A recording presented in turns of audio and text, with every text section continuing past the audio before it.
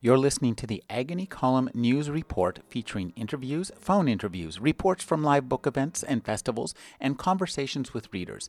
You can find additional news, interviews, book reviews, and more 5 days a week at the Agony Column website at trashotron.com/agony.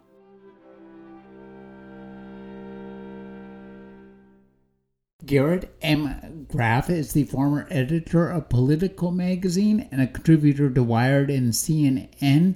He's the author of The Threat Matrix, Raven Rock, The Only Plane in the Sky, and Watergate, which was a finalist for the Pulitzer Prize. His new book is UFO, the inside story of the U.S. government's search for alien life here and out there. Thank you for joining me, Garrett. Oh, it's absolutely my pleasure. Thanks for having me. You know, this is a wonderful book. It's a symphonic quilt of narrative stories with great characters. It's a compelling page turner about one of the central mysteries of human existence, really. And at the center of it is the idea of the UFO, and you follow the idea of the UFO through, much of recent U.S. history. And I think what's really interesting is in your approach, the UFO is a mystery, but what this book really is about uses the UFO as a sort of Rorschach test for humanity asking itself, what are we? And throughout this book, humanity comes out pretty well. It's really a book that celebrates, the joy of the questing mind and people faced with an unanswerable question, which is still unanswerable, who come out ahead and show their best side. And I think that's a really wonderful way to approach this book, this story. Thank you so much. I mean, that was, to me, one of the biggest surprises of writing this book was realizing how much of the story of aliens is really not about the aliens at all. That, this is mostly actually a story about us and humanity's quest to understand, as you said, one of the most fundamental, biggest questions of our existence. I mean, this question of, are we alone, has to be one of the, 2 or 3 biggest questions of humanity. I mean, up there with, what happens to us after death, and, is there a God? Questions, by the way, that may not be totally unrelated to the question of, are we alone as well? And I came at this subject, as you mentioned in that introduction, as a national security writer. Like, I am not a ardent, lifelong ufologist. I am not I was not born and raised on Star Trek. To me, this story started as a national security story, and what is the history of the government's attempts to understand what UFOs actually are. And I found in the midst of that research a much more spiritual side to the book and the subject than I ever imagined. As a kid, I grew up, cut my teeth on books by many of the names mentioned in this book. I was a precocious reader, so back in the late 60s and early 70s, I was reading Hynek, I was reading Frank Edwards, Willie Lay, Charles Ford. All of those kind of books appealed to me. And I really got my start from my parents subscribed to both Life and Look. And in those magazines in the late 60s and early 70s, when they were often had big color layouts of, photos from UFOs and UFO flaps. And so I've always kind of seen the thing from one side. And what I really loved about this book was from the beginning, you showed us how the government was reacting to the UFOs. On one hand, everybody else was making all sorts of theories, and the government had a really fascinating look. The U.S. government in particular had a fascinating reaction, which you document. It's so wonderful to read. It's really refreshing to read the national security response to this, because that's how we saw it from the beginning, and in a sense, how we're still seeing it right now. Yeah, absolutely. And this book, in some ways, bore more relationship to some of my other works, which focus on Cold War history, than I realized going into it, because the story of the U.S. government's interest in UFOs very much is a story of Cold War anxiety, and that what you might call the modern UFO age, the modern age of the flying saucer, dates to the summer of 1947, and when Kenneth Arnold, Idaho businessman flying his plane near the Mount Rainier in the Pacific Northwest, sees what he later describes as 9 flying saucer shaped objects moving at tremendous speed. And that story gets picked up by the media and becomes this sort of national fascination in the summer of 1947. You have sightings, all over the United States, up into Canada. Something like 34 different states report flying saucer sightings that summer. And it is a real moment of tension and concern for the government, not because the government imagines that these are aliens, but because the government in the summer of 47 is deeply concerned about the start of the Cold War and the possibility in the government's mind, not that these are alien spacecraft, but that they are Soviet spacecraft, that they are, secret airplanes being built by Russia as part of, a program with kidnapped Nazi rocket scientists. Because what is the U.S. doing in the summer of 47? We are trying to build rockets and missiles and secret spacecraft with the knowledge of the V2 and Nazi rocket scientists that we have brought over from Europe and plopped into places like Los Alamos and the White Sands Proving Grounds. And so the U.S. is deeply concerned that Russia is ahead of us in this technology and the sort of early stages of what we now call the space race. And the government is really in a panic over what these flying saucers are.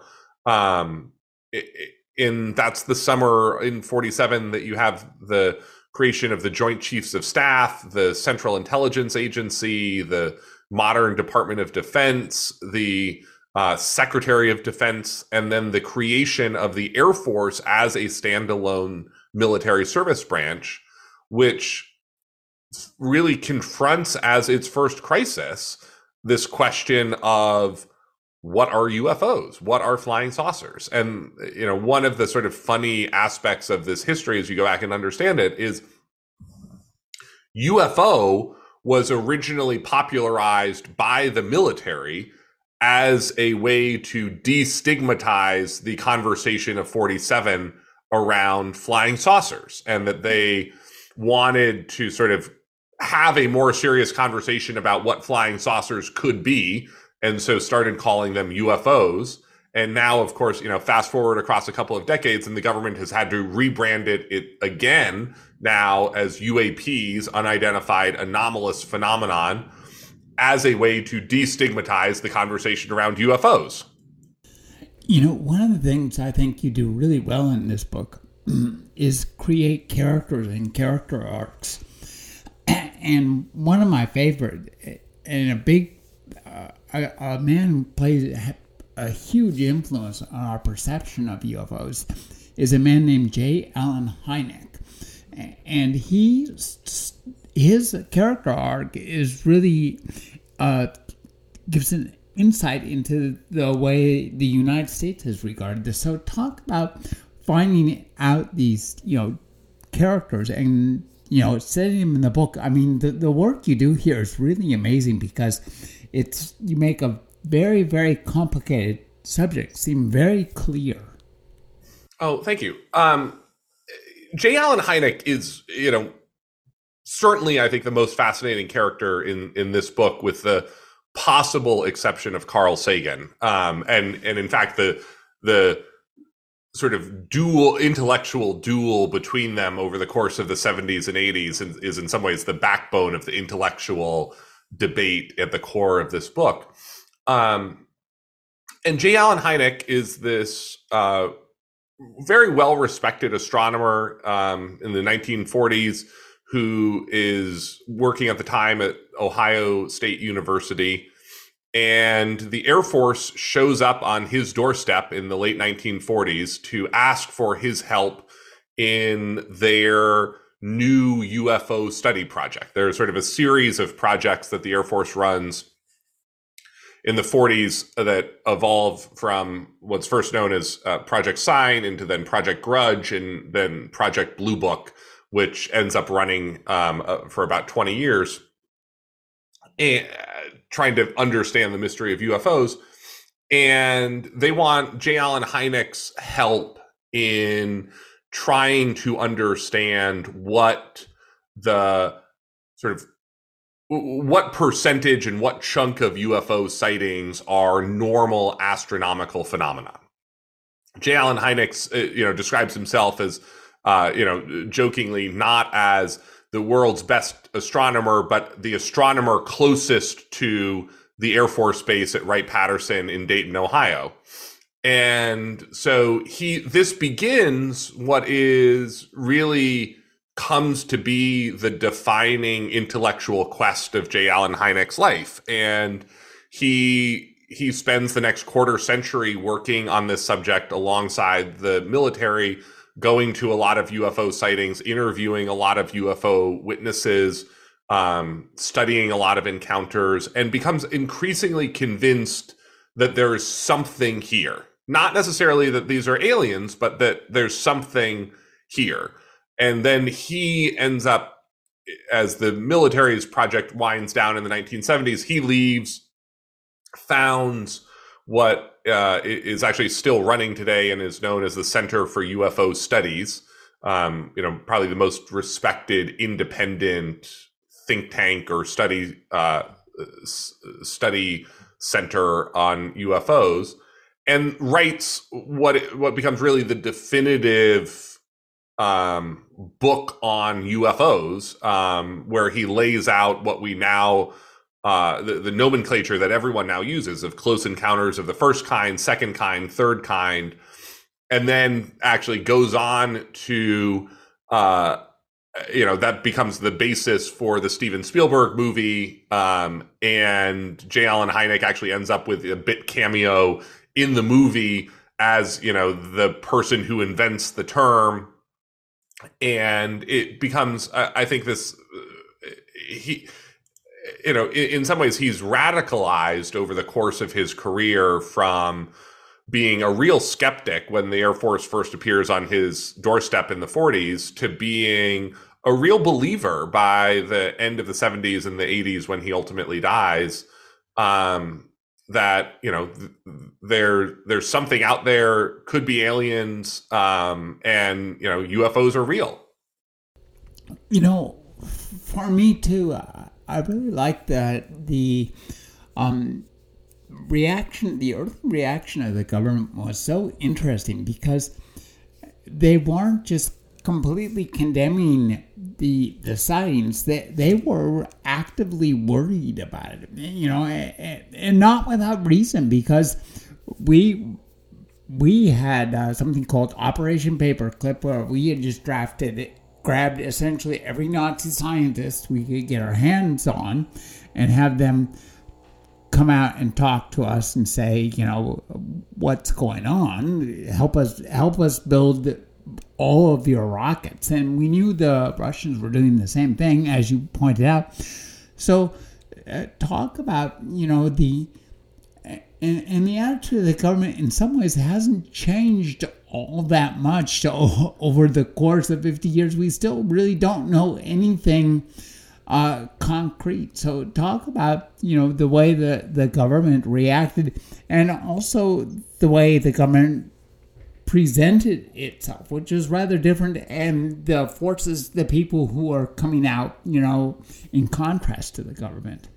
Yeah, and that to me, is one of the real core challenges of trying to uncover, the truth or something approximating the truth over the course of this book and the 80 years of this story is the government absolutely is covering up knowledge about what UFOs are, what its understanding of what UFOs are, what it detects, what it doesn't detect.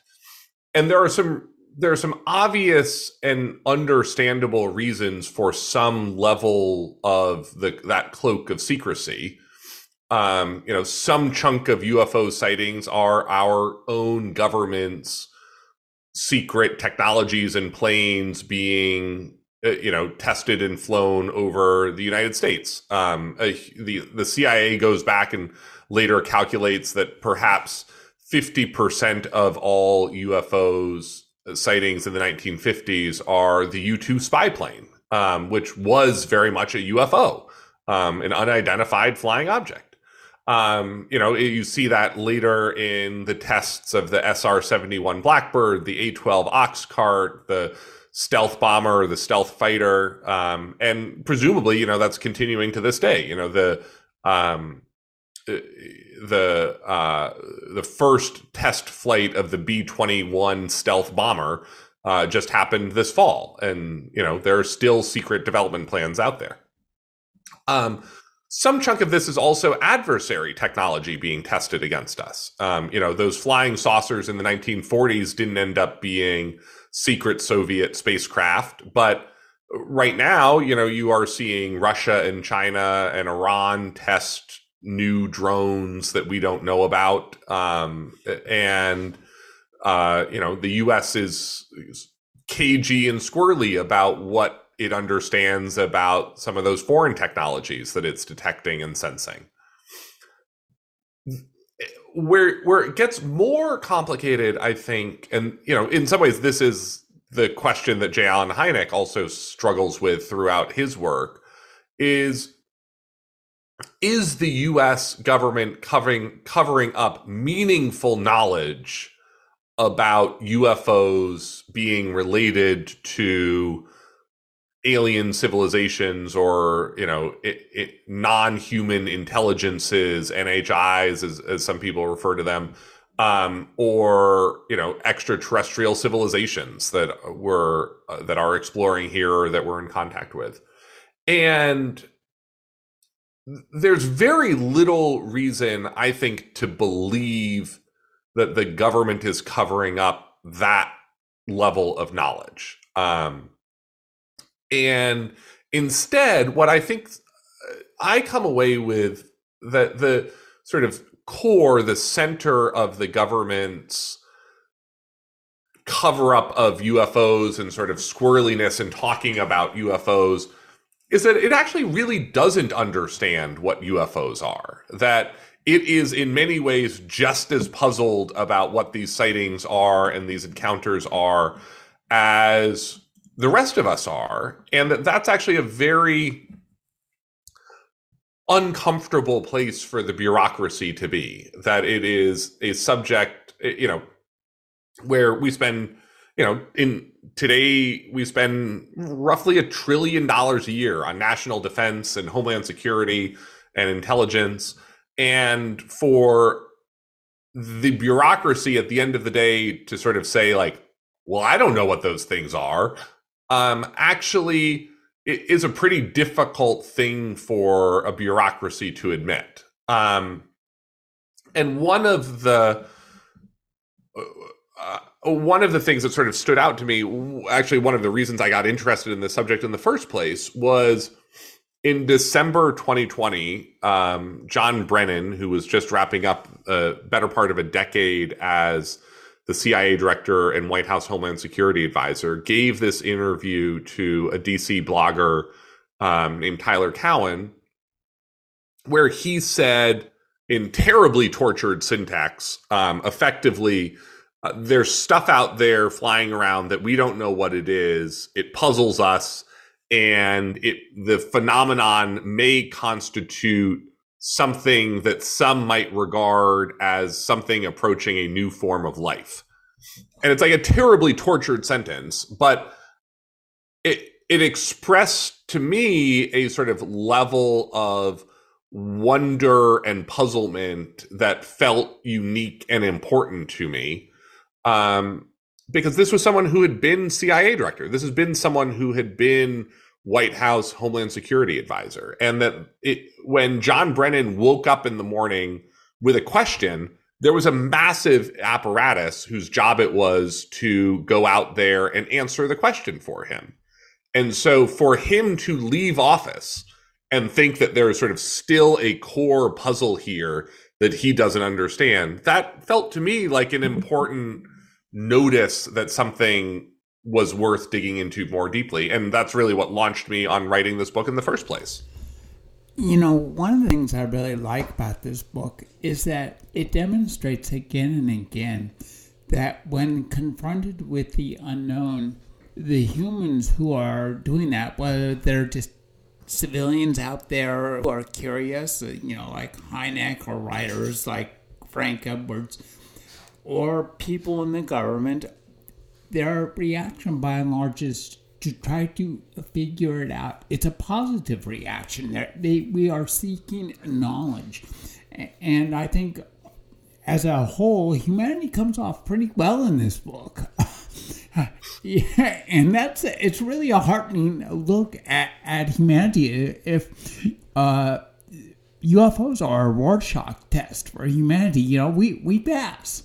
Yeah, and I think that to me is part of what makes this such an exciting topic to talk about, is the way that we have so much still to learn about the world and the universe. And I think the thing that I come away from this book and writing and research with more than anything else is the sense that we need to be really humble about both our place in the universe and how much of the universe we actually understand. That the world and the universe are probably much weirder than we currently understand. And that there is, in so many of the people who are engaged in what scientists call the search for extraterrestrial intelligence, SETI, there is so much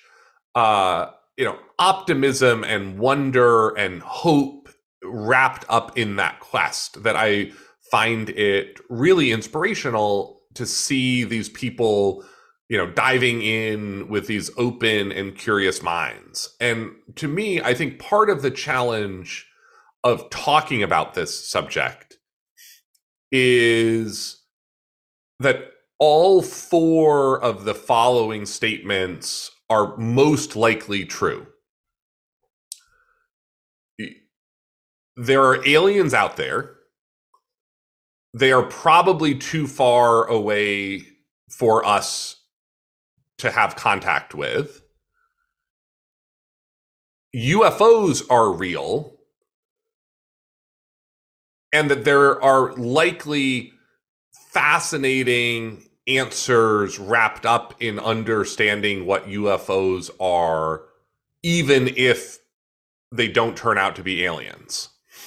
And I think most people who are engaged in this subject, who write about this subject, end up trying to, argue one of those 4 points, or disprove them, or debunk them, or, intellectually reject the premise.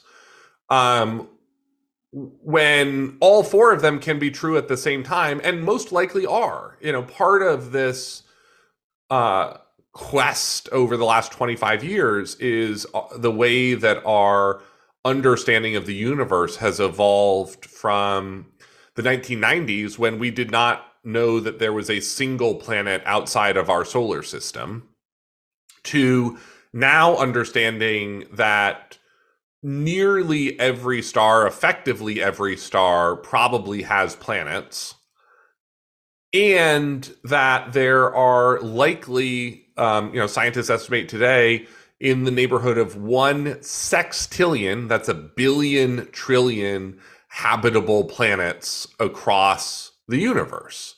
And that the odds are astronomically on the side of, there being life and intelligent life out there, even though we might be very much on our own in our own neighborhood in our galaxy. One of the things I think you do masterfully well is to weave in two topics that seem like they should go together, which is SETI, the search for extraterrestrial intelligence, and UFOs. In a sense, they're very different subjects, but you weave them together really well into this great social history. I mean, this is a fabulous look at the way, even though our science and our technology have just evolved incredibly, humanity itself is a bit behind. So talk about, looking at the intersection of human foibles and humanity's incredible achievements. I mean, This is a book that super embraces opposite ideas. Well, and I think that's, again, part of what is really fun about this topic is coming to understand just how weird the world is and just how we probably misunderstand our place in it. That,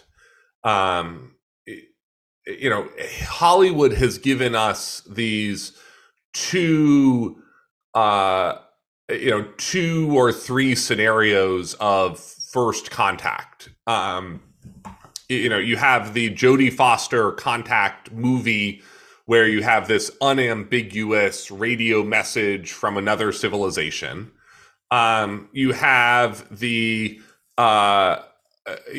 Independence Day, alien spacecraft appearing over the White House or, some other major landmark and, take me to your leader, or they're here to conquer us and invade us and harvest our organs for food. And then you have sort of the ET version, which is the, sort of shipwrecked lone survivor, from an exploratory craft.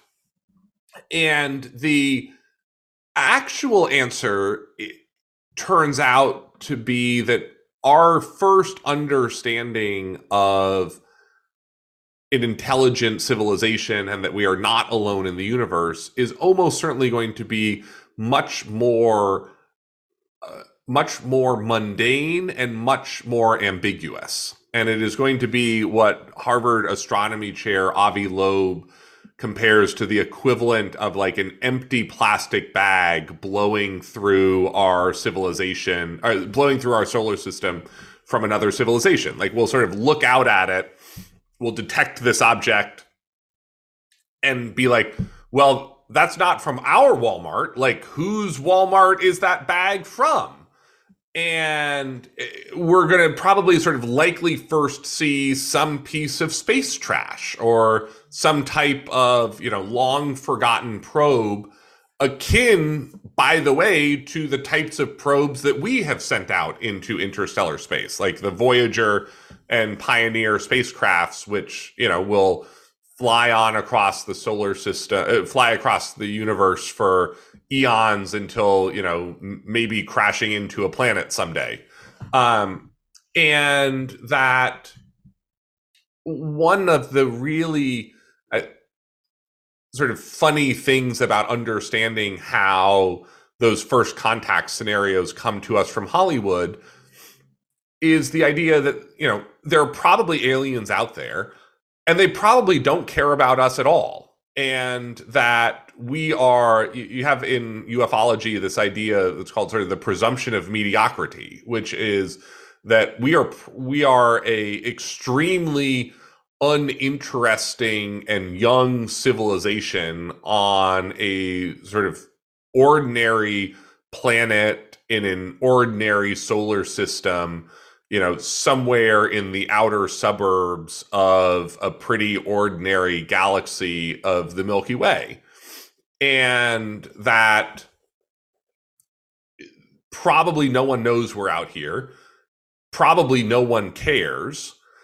And that there's sort of this incredible human-centric version of the first contact scenario where we believe that we would be worthy of another civilization traveling across interstellar space to come and try to be our friends or conquer us or spread a message of peace or what have you. And that, to me, you end up with these like really profound and interesting questions wrapped up in this. One being, there might have been advanced intelligent civilizations out there that we have just missed, that, we're a pretty young solar system. Our solar system's about 4.5 billion years old in a 14 billion year old universe. And the James Webb Space Telescope, which is really, day by day, year by year, revolutionizing our understanding of the universe, it has photographed a galaxy that formed as soon as 300 million years after the Big Bang, after the creation of the universe. And so, a universe that is, 8 billion years older than our own, 8 to 10 billion years older than our own. And so you end up with these incredible thought experiments of, there might have been a billion-year intelligent civilization, something that would be, so much bigger than anything that we could possibly imagine, something that would be so much more advanced than anything that we could possibly dream of, that has come and gone and risen and fallen before our solar system ever began to gather out of dust in the first place. And so, the possibility that, we might have just missed our neighbors in the galaxy or neighbors in the universe by like a billion or 2 or 3 billion years. One of the real pleasures of this book are the human stories and the interlocking narrative. I mean, you take us from, as you point out, Kenneth Arnold essentially in 1946 to now in 2023. That's almost 80 years. That's a long time. Talk about, going into the research and finding out how the government reacted, almost 80 years ago, and creating this like wonderful chain of human stories, one going into the other. It's like nesting eggs or something. The Russian dolls. Talk about creating that narrative, because it's really exciting to read, the stories of all these people, and one goes into the other and Hynek's around. And the other person I thought who was really interesting is Jill Tipper. Tartar, yep. Tartar, who's I imagine is the basis of the Jodie Foster character in Contact. Yep. And she's a really interesting character too, because she pops up early in SETI and she's still around now. Yes, and she is the first scientist to dedicate their entire career to the search for extraterrestrial intelligence, to the SETI work, and is a founder of what's known as the SETI Institute, which is, really the premier research center today on all of the questions around the astronomical and scientific search for extraterrestrial intelligence across the universe. And part of the challenge of this from an intellectual history is you end up with this, funny and I argue false divide between what history and journalists treat, I think, as the like kooky UFO people here on Earth, and the serious scientists doing serious astronomy out across the universe in the SETI work. Whereas they are very much wrapped up in the same story, and also aren't necessarily as far apart intellectually as you might imagine. We talked about the sort of intellectual feud between Carl Sagan and J. Allen Hynek, and Hynek's and Sagan's view and his skepticism of UFOs being alien visitors here wasn't in any way his disbelief that aliens weren't out there and could even visit Earth. It was actually, his argument was, statistically, you would expect aliens to visit Earth every, say 100,000 or 200,000 years.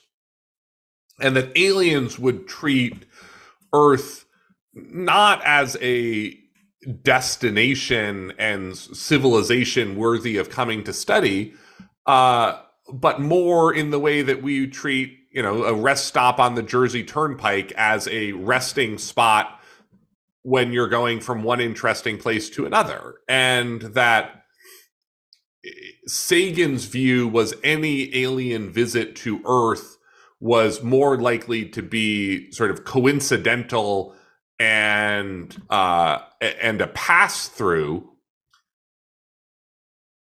something that, again, occurred every 100,000, 200,000 years. And so Sagan's argument was not aliens don't visit Earth. It's that thing that you saw last Tuesday is unlikely to be the one time that the aliens stop by in this 100,000 year period. Too, I thought that the grouping of the civilian scientists who came to the fore in the early days for the UFO, they really, in a sense, set the scene for Jill Tarter, who, and one of the things that was, she is so spunky. I mean, they tried to keep her away from science at every single turn. Every time she signed up for something, they said, girls, no. And she really persevered. And I think that's one of the themes of this book, is the power of perseverance. Both Hynek and Jill Tarter, they really persevered in not in pushing a point of view, but in pushing the import of asking the questions and seeking the answers. Yes, and to me, that's actually the thing that I am frustrated with at the end of this is the government should be more interested in this question than it is. That when you see what it has dedicated over decades in the military to the UFO study programs of Project Blue Book and Sign and Grudge, it's like 2 people here, 3 people there. Even the government funding for SETI efforts, it is sort of turned on and off every couple of years, depending on political whims. And even when we're funding it, we're spending a couple $100,000 or a couple $1 million,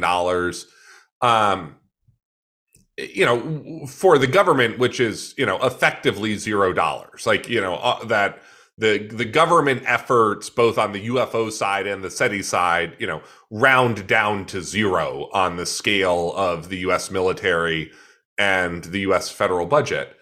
And that there's a lot of interesting stuff out there that we could be learning in this, even if none of the answer turns out to be aliens. And I talk about this towards the end of the book, that there's meteorological science here, astronomical science, atmospheric science that we probably need to solve in order to untangle what UFOs and UAPs turn out to be.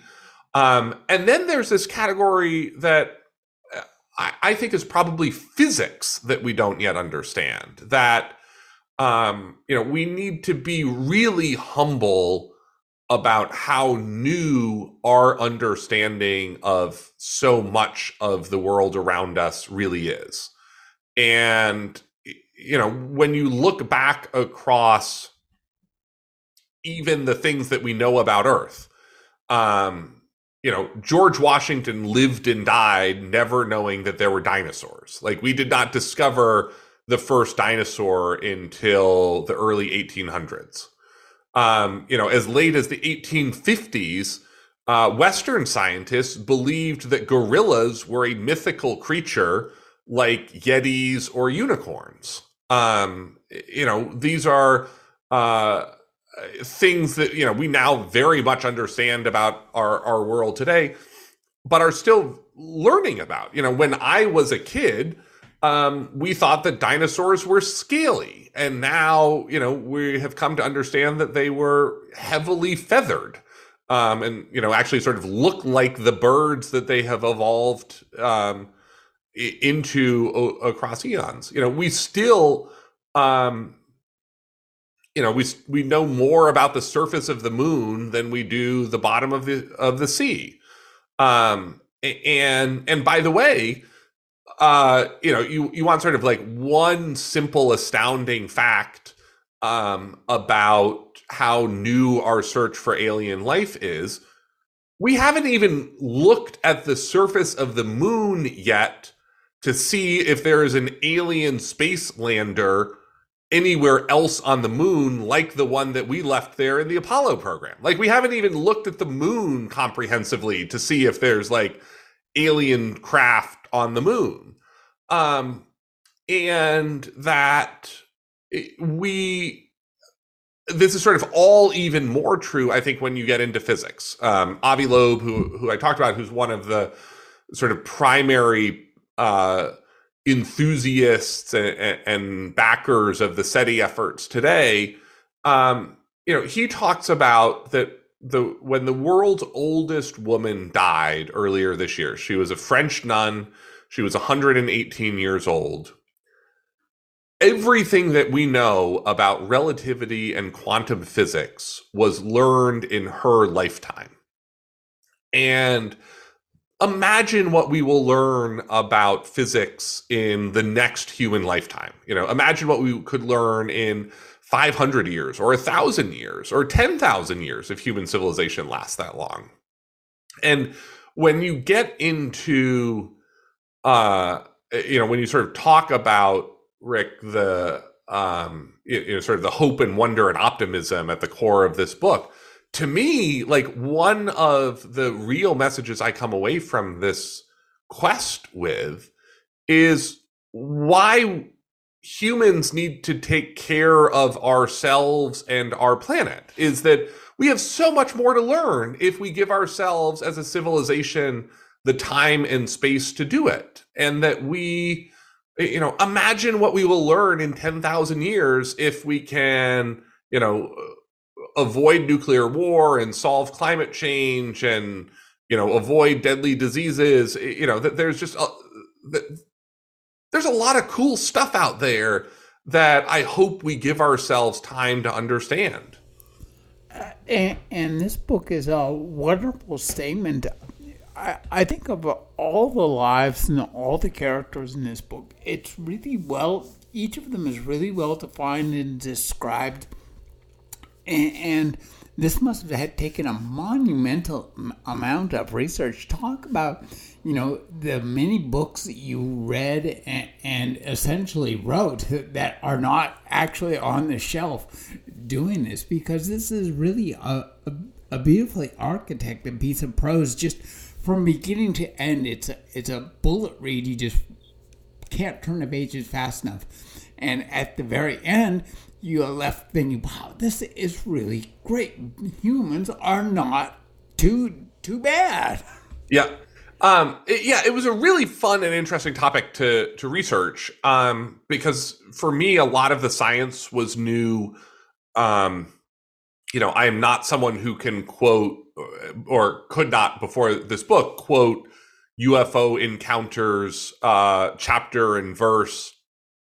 And I really come away convinced that there are some core mysteries here that we have not solved. And one of the things that Hynek becomes sort of fascinated by as he goes through this intellectual evolution is the sort of credible witnesses who have no apparent reason to come forward with their UFO encounters. And there's one case that he talks about and he cites that really stuck with me, which is in 1964, this police officer in Socorro, New Mexico, named Lonnie Zamora, who is out chasing a speeder on the outskirts of the desert town in New Mexico, hears an explosion and sees off in the desert what he thinks is an overturned car that he then tries to respond to and drive out to.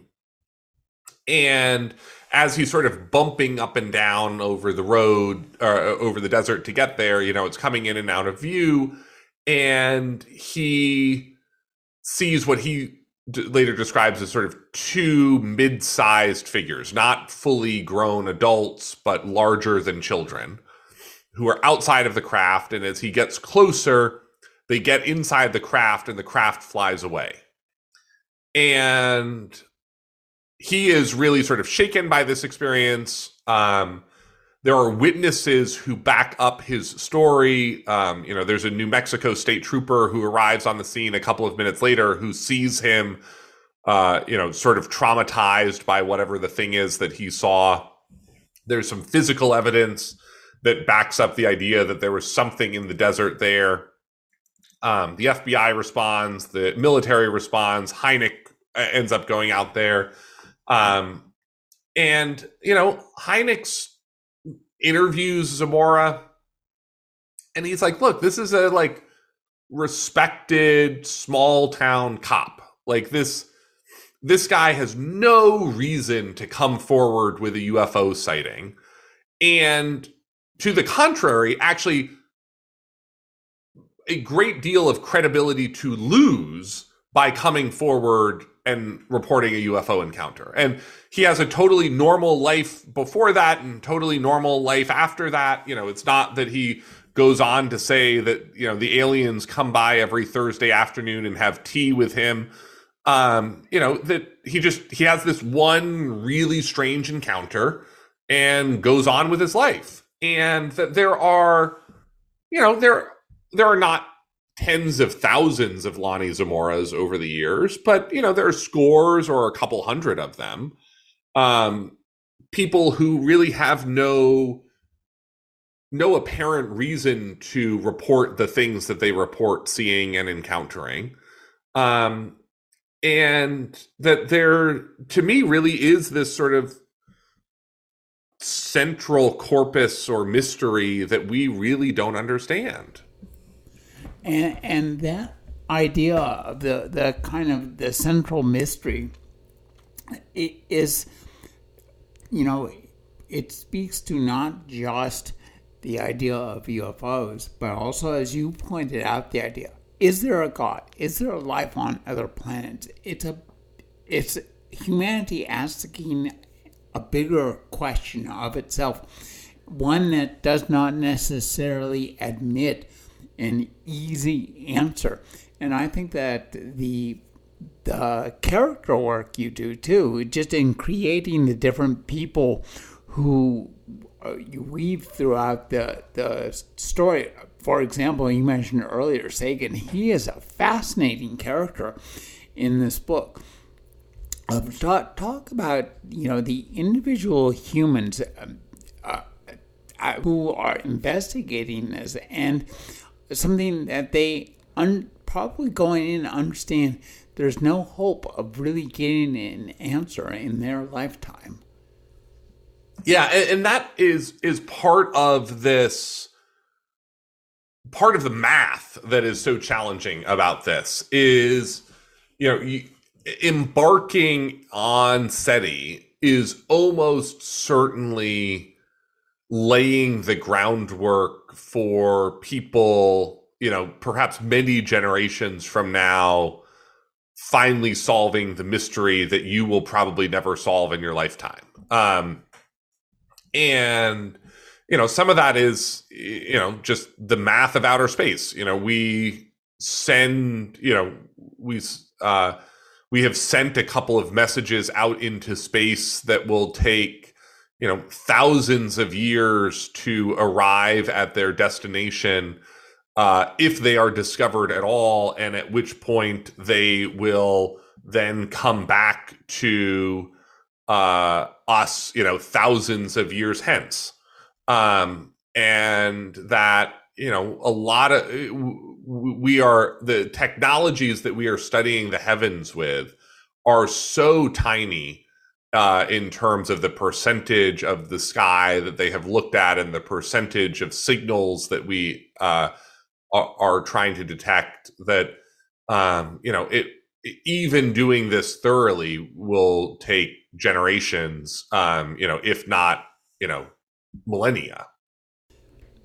Now, as a writer, you create this great book that itself asks a question. Do you see this book leading you to another book or another place that is similar or different? Or how has the work that you've done in this book, looking at both the science side and the human side of this, influenced you as a writer? Yeah, I think it is underscored for me. I am a hopeful, optimistic person, at my core being. I think, the best part of being a journalist and a writer is the ability to, explore your curiosities and, explore and try to understand the world. And then, turn around and get the chance to explain that to other people and to, carry that knowledge forward. And for me, that's, what was really exciting about this book. And then it makes me, it really, I think, implanted a humility about how much weirder the world is than we probably think it is, and how little of the world around us we actually understand. The new book by Garrett Graff is UFO, the inside story of the U.S. government's search for alien life here and out there. Thank you for joining me, Garrett. Oh, it was an absolute pleasure. Thanks for reading, Rick.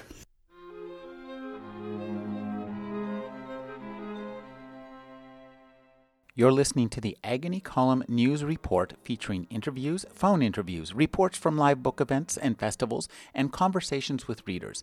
You can find additional news, interviews, book reviews, and more 5 days a week at the Agony Column website at trashotron.com/agony.